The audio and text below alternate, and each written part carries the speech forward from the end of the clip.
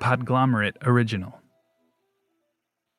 Before I saw comedy in a comedy club, which was in the early 80s, maybe 1983. That's the voice of Judd Apatow. I used to go to the Westbury Music Fair on Long Island, which was theater in the rounds. And my grandmother was friends with the comedian Totie Fields.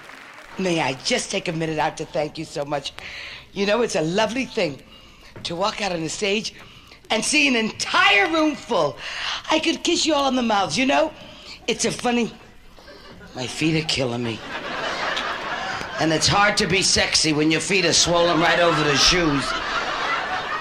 You think it's easy pushing fat Jewish feet into thin Italian shoes? This is the last pair of Baker shoes I ever buy. That you can be sure of. $900 for a dress, $898 for shoes. Right, kids? So I think from birth, I used to see Totie Fields, had a sense that she was a comedian, but also knew that my family adored her, like she was the coolest person in the world.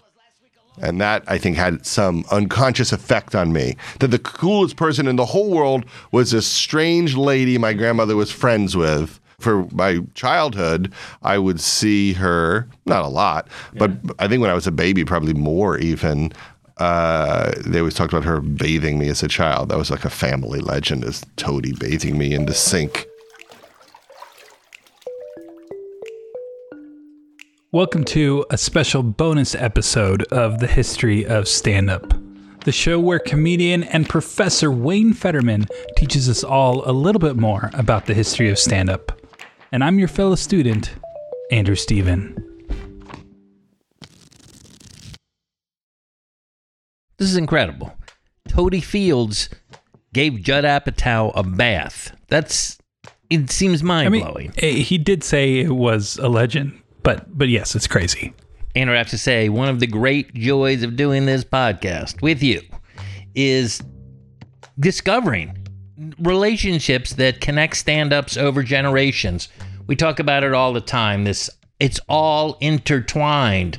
Like, if you want to know about Eddie Murphy, just look at Richard Pryor, the guy that influenced him, or the great Jerry Seinfeld was influenced by Robert Klein and David Brenner.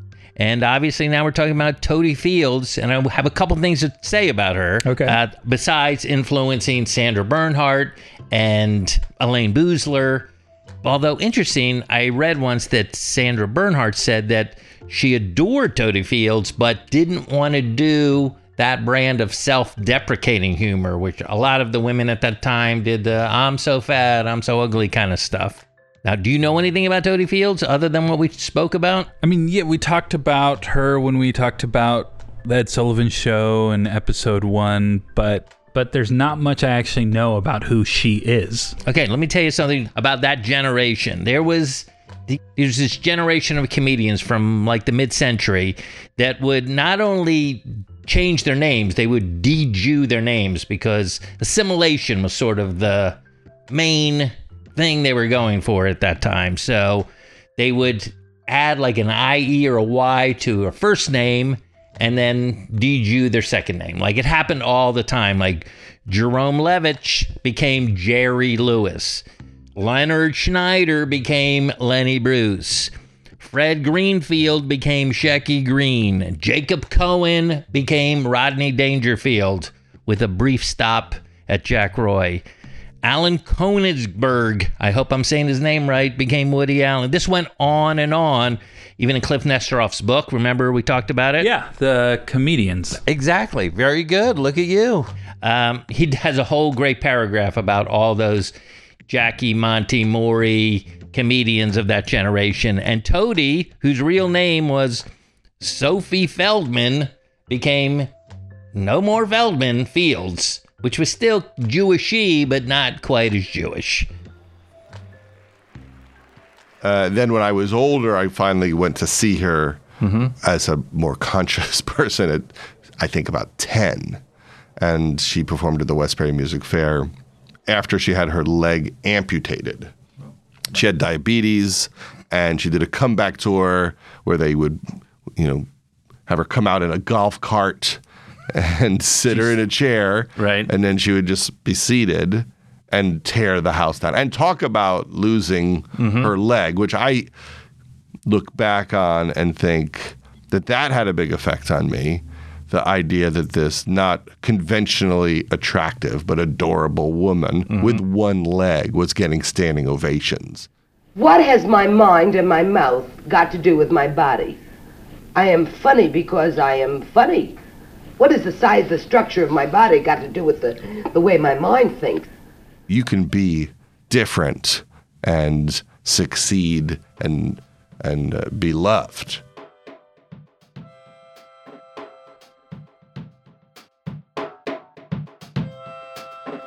So Totie Fields died at age 51 in 1978, but not before she did one of the first HBO hours, which is now, we have these Netflix hour specials. She was one of the pioneers of that. And in 1978 was also the year that Mitzi Shore at the Comedy Store opened the Belly Room, which began as an all-women's venue to develop young comedians who were not men. And that's a whole episode in and of itself, maybe. Yeah, that's actually a very good idea. The Belly Room was where Whoopi Goldberg did her very first set of comedy in L.A. There was a lot of great talent that came through there, although some comedians, like Elaine Boozler, wouldn't do sets up there. She resented the segregation. But back to the point I want to make about Totie Fields and Judd Apatow, who worked with Jim Carrey and then Gary Shandling and Adam Sandler and Amy Schumer. And now he's right now getting ready to direct Pete Davidson.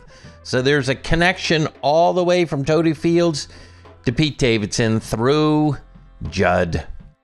I'm always fascinated by people expressing who they are directly. That's. And you feel like that's the secret of great stand-up? I think so. It's just, for the most part, it's just a one-on-one expression of how you see the world. And I think as a kid, I didn't understand how the world worked, and I liked that they were people who decoded it for me and said, this is what's funny about it, this is what's sad about it, this is what's bullshit about it. And I leaned on those voices. And I think about it, and I liked when people opened up to me. I liked the vulnerability of, this is my story.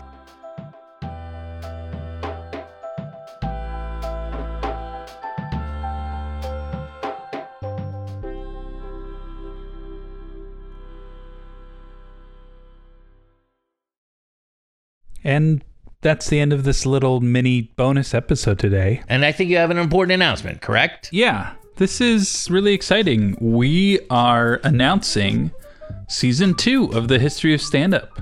I know we've teased it a little bit, but it's officially happening this summer. And we're going to be taking a look at the rooms and the places and the scenes where stand-up happens, and hear from some of the people who were there. So watch this space and be sure to follow us on Twitter at HistOfStandup and get ready for Season 2 of the History of Stand-Up.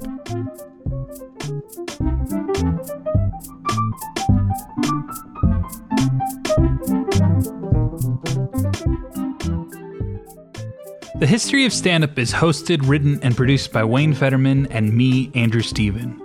The show is also produced by Jeff Umbro and Chris Boniello of The Podglomerate. You can find more of their podcasts at thepodglomerate.com. Some of the music in the episode is by Breakmaster Cylinder. You can find more about this show, episodes, and extras at thehistoryofstandup.com, at HistOfStandup on Twitter, or on CastBox, Apple Podcasts, Stitcher, Spotify, or wherever you listen to podcasts.